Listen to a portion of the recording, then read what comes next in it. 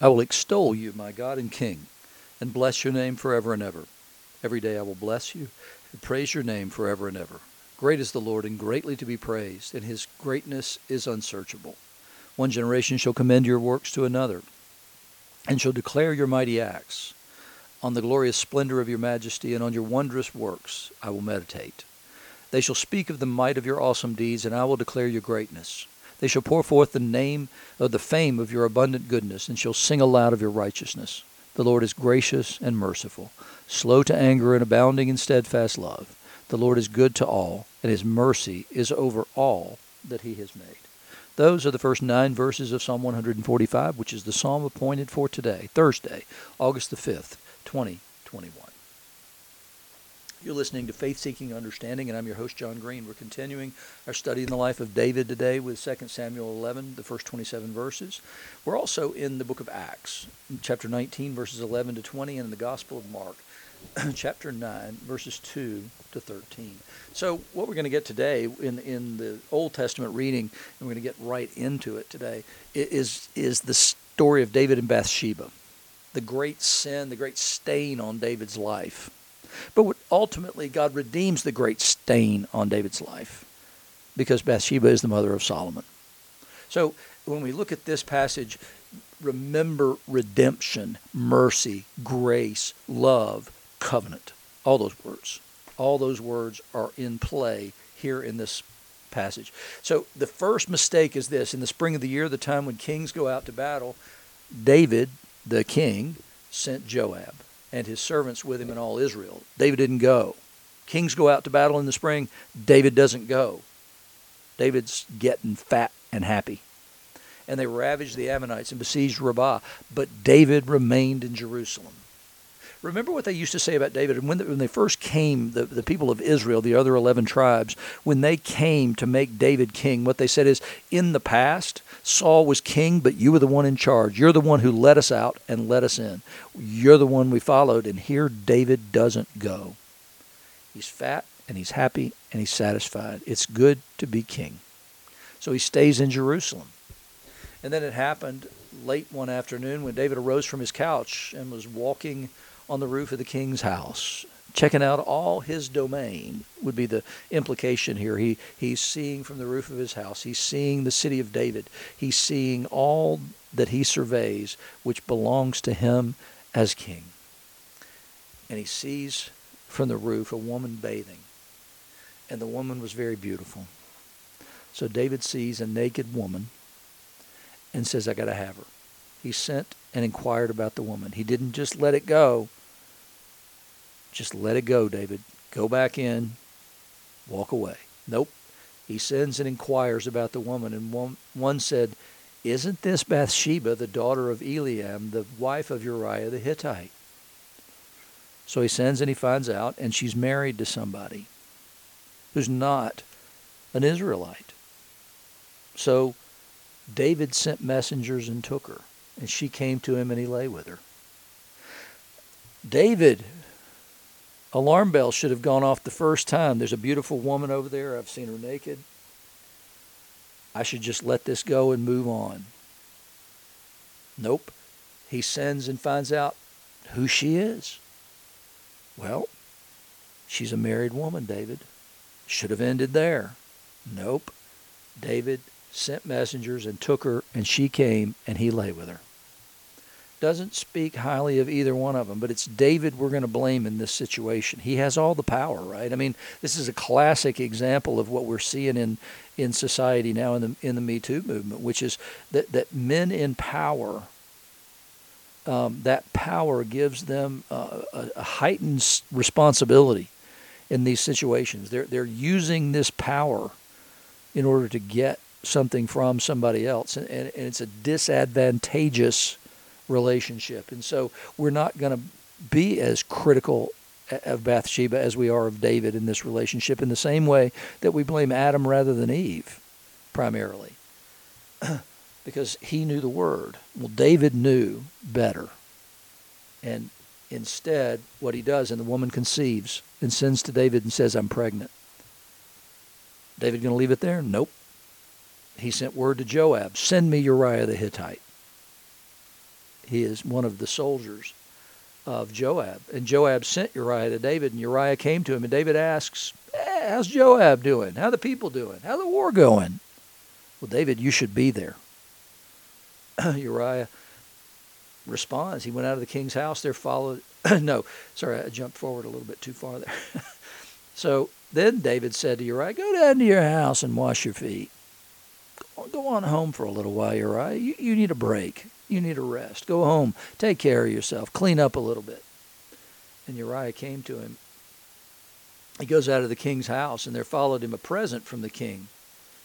But Uriah slept at the door of the king's house with all the servants of the Lord and didn't go down to his house. So he comes in from the battle. David brings him in, tells him to go home for a little while. The implication is, enjoy yourself with your wife. He doesn't do it. So then they tell David, Uriah didn't go down to his house. David says, haven't you come from a journey? Why didn't you go down to your house? And Uriah says, the ark and the Israel and Judah dwell in booths, and my lord Joab and the servants of my lord are camping in the open field. Shall I then go to my house to eat, drink, and lie with my wife? As you live and as your soul lives, I will not do this thing. Uriah is an honorable man. He cares more about God's people, the ark, and the soldiers, including Joab, than David does, because David has not deigned to even go down to the battle. And David instead has been enjoying himself with Uriah's wife. And so Uriah is a more righteous man than David. Uriah refuses to dwell in security and to enjoy the comforts of life while the Lord's servants are in battle. Nope, not going to do it. Then David said to Uriah, stay here today also, and tomorrow I'll send you back. And so he remained that day and the next. And David invited him. He ate in his presence and drank so that he made him drunk. David trying to get him drunk so he'll go sleep with his wife. And in the evening he went out to lie on his couch with the servants, but he did not go down to his house. And now David's angry. So he sends a letter to Joab by the hand of Uriah. And again, we're going to find out Uriah is a man of extraordinary character. What could he have done, right? I mean, David's sending a letter to Joab. Uriah could have looked at it, but he obviously doesn't, because in the letter he writes, set Uriah in the forefront of the hardest fighting, and then draw back from him, that he may be struck down and die. Leave this man alone. Set him right there in the front, and then pull everybody back, and leave him by himself so that he can die. And so he did. Joab does what he was told to do. He puts Uriah out front. And they came out and fought with Joab out of the city, and some of the servants of David among the people fell. Uriah the Hittite also died. And Joab sends a messenger back, and what he wants to explain, we've lost a bunch of men here. And if the king asks you, why did you go so near the city to fight? Didn't you know they would shoot from the wall? Who killed Abimelech, the son of Jerubbesheth? Did not a woman cast an upper millstone on him from the wall so that he died at Thebez? Why did you go near the wall? Then you'll say, your servant Uriah the Hittite is dead also. And so David didn't just kill Uriah. David's instructions put other men of Israel at risk as well, innocent men like Uriah the Hittite. And they died as well. So it's not just Uriah David's responsible for his death. No, it's all those soldiers who had to go into harm's way because of David's instructions concerning Uriah the Hittite. David should have stopped this train way before it ever started. He shouldn't have been there. He shouldn't have made further inquiries, and he certainly shouldn't have sent messengers. And then he tries to cover it up by getting Uriah drunk and goes home sleep with his wife. So, well, there's a proximity in time, and therefore he could reasonably say, well, it could be Uriah's child. But Uriah denies him that because he's an honorable man. And so then they come back, and then David ensures that Uriah dies, so there's nobody to make the claim that it's David's child necessarily. And then because of that sin, many men died that day. And when the morning, so she found out that her husband was dead. She went into mourning, and after the mourning was over, David took her. And she became his wife and bore him a son. But the thing that David had done displeased the Lord. David thought he'd gotten away with this at some level. His conscience probably didn't allow him to believe that he'd gotten away with it. But it looked for all the world that David was going to get away with this. So it's a difficult thing. Our sins have such a ripple effect that we can't even imagine what they are, right? So then remember that Jesus has warned the crowds and told them, whoever wants to save his life is going to lose it, but whoever loses his life for my sake is going to save it. And so now, 6 days later, he's been talking about the whole suffering death thing. And 6 days later, he takes Peter, James, and John, and they go up onto a high mountain by themselves, and he's transfigured before them, and his clothes became radiant, intensely white, as no one on earth could bleach them. It's not possible. It's an unearthly white, is what we're told. There appeared to him Elijah and Moses, and they were talking with Jesus. And it's curious to me, how, and everybody else too, is how do they know that? And I assume they know it in retrospect. Peter says, Rabbi, it's good we're here. Let's make 3 tents, one for you, one for Moses, and one for Elijah. Let's preserve this moment. Let's stay right here. For he didn't know what to say, for they were terrified. I'll bet they were. And a cloud overshadowed them, and a voice came out of the cloud. This is my beloved Son. Listen to him. And suddenly, looking around, they no longer saw anyone but Jesus only. There was no question who this voice was now speaking of. Not the 2 great men of Israel. Not Moses, the deliverer. Not Elijah, the great prophet, who in a time of apostasy saved Israel. As they were coming down the mountain, he charged them to tell no one what they'd seen until the Son of Man had risen from the dead. I mean, I'm sure they're looking at each other and goes, I don't even know what we'll tell people. Nobody would believe what we just saw and what we just heard. But to hear the word come from heaven, proclaiming Jesus as the beloved Son and saying, listen to him, is to say, ignore everything you think you know from the law and the prophets, Moses and Elijah. Ignore all that you think you know and listen to him. And it's not because Jesus is preaching a different word. It's because they've come to the wrong conclusion about things from studying the law and the prophets. They've missed the truth because they're looking for this Messianic king. And so what God's saying is that forget everything you think you know about this. I'm going to show you the truth. And the truth is there in the law and the prophets, but it's just been misapplied and misinterpreted. Listen to him for the interpretation of all things. So he tells them not to tell anybody, and they do, shockingly. It's like the first time in all the Gospels that Jesus tells somebody not to do something, and they actually obey him. So but they're questioning, what is this rising from the dead? What does that mean? They're not thinking about resurrection at all. And so then they ask, why did the scribes say that Elijah first has to come? He says Elijah has to come first to restore all things in accordance with the Malachi prophecy. How is it written then, the Son of Man, that he should suffer many things and be treated with contempt, which they're not seeing? And he says, I tell you, Elijah has come. They did to him whatever they pleased, and it was as it was written of him. It's John the Baptist, who is who he's talking about. He comes to restore things and prepare a people. And he can't even prepare the king, Herod, who is himself a Jew. So then we move into this Acts passage. Remember, Paul's in Ephesus. He's preaching there in the hall of Tyrannus, not in the synagogue because they'd run him out of the synagogue. But he was doing extraordinary miracles, God was, through the hands of Paul, so that even handkerchiefs or aprons he had touched that had touched his skin were carried away to the sick, and their diseases left them, and the evil spirits came out of them by the power of the Holy Spirit. That's the part that's missing from that statement. Then and this is hilarious, this is the funniest story in the Bible. Then some of the itinerant exorcists, Jewish exorcists, undertook to invoke the name of the Lord Jesus over those who had evil spirits, saying, I adjure you by the Jesus whom Paul proclaims. 7 sons of a Jewish high priest named Sceva were doing this. But the evil spirit answered them, Jesus I know, and Paul recognized, but who are you? And the man in whom was the Holy Spirit leaped on them, mastered all of them, and overpowered them, so that they fled out of that house naked and wounded. I mean, they're trying to play with the name of Jesus. They're trying to say, oh, there's power in that name. We don't know what the power is. We have no earthly idea, but it seems to work when Paul does this, so let's do the same thing. As though it were some sort of perfect spell that they were placing on these demons. But they didn't know Jesus. And they weren't standing there covered in the blood of Jesus. Because they didn't recognize these men. They recognized Jesus. They recognized Paul.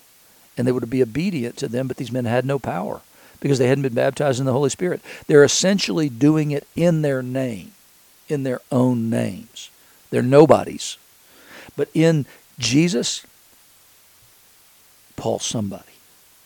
If Paul had tried to do this apart from Jesus, it wouldn't have worked. But because he stands positionally in Jesus, even the demons recognize and would have obeyed. But these sons of Sceva didn't know Jesus, didn't believe in Jesus. They were not in him. They were not covered by his blood. They were not sealed in baptism. And so this thing says, I'm just going to have my way with you. You have no power. That name has no power unless you stand positionally in him. And so this became known to all the residents of Ephesus, both Jews and Greeks, and fear fell upon them, and the name of the Lord Jesus was extolled. The power in Jesus, the power in the name for us, is only there if we're in him. It's the reason that too many people use this as an epithet. They'll use the name of Jesus as a curse when they say it. And it's a horrible thing, and I hate to hear somebody say that. If you really want me to dislike you, that's the quickest way to do it, because I don't understand it. I don't understand why it's an epithet and a curse. I have no earthly idea. It's only a demonic thing to cheapen the name. These sons of Sceva would have known better. They would absolutely have known better. They would have known the power in that name. It's the only name given under heaven by which a man might be saved. And people use it as a curse and an epithet. Never heard a single person say Muhammad, Buddha, Confucius in those ways. Why would that be? Why would that be? Why would that be an epithet? It makes no sense, but it is. And it's because they want to cheapen it. But these sons of Sceva found out that you don't take the name of the Lord in vain. And that's the perfect example of what it means to take the Lord in vain is what they did here. They took it for the purpose of vanity. They took it to enhance their own name. They attempted to use the name of Jesus. Rather than Paul, who never cared what people thought of him. He only cared what people thought of Jesus. And that's the important thing we need to understand. It's a mighty and a powerful and a wonderful name. And it's the most important name we can have. It is our protection against all harm and against the enemy. And so now believers came, in addition to that, in addition to these people being fearful because of what had happened, and they saw the power that's appropriately used. So then there are others who are now believers come, and they divulge their practices. Hey, we've been practicing witchcraft. And a number of those who had practiced magic arts brought their books together and burned them in the sight of all. And they counted the value of them, found it came to 50,000 pieces of silver. I mean, holy cow. What in the world? How much magic and witchcraft was being practiced in this place? That they had books that would be 50,000 pieces of silver. I mean, Ephesus was a place, certainly, where there was a lot of witchcraft. There was the Sibyls were there. There's all kinds of crazy stuff happening in Ephesus. It's a home for the gods, and so, but it was a very wealthy place as well. So, but the word of the Lord then becomes mighty and to increase greatly. It's important that we call people out of things like witchcraft like that. Anything that would invoke a name in order to do that. We could see that in our day because a great many people practice what we would refer to literally as witchcraft, because they're invoking other things and depending on other things that they believe to be gods to deliver them or to give them what they want. And we need to be aware that we're calling people out of paganism, out of other belief systems, to come and understand the power that's only found in the name of Jesus.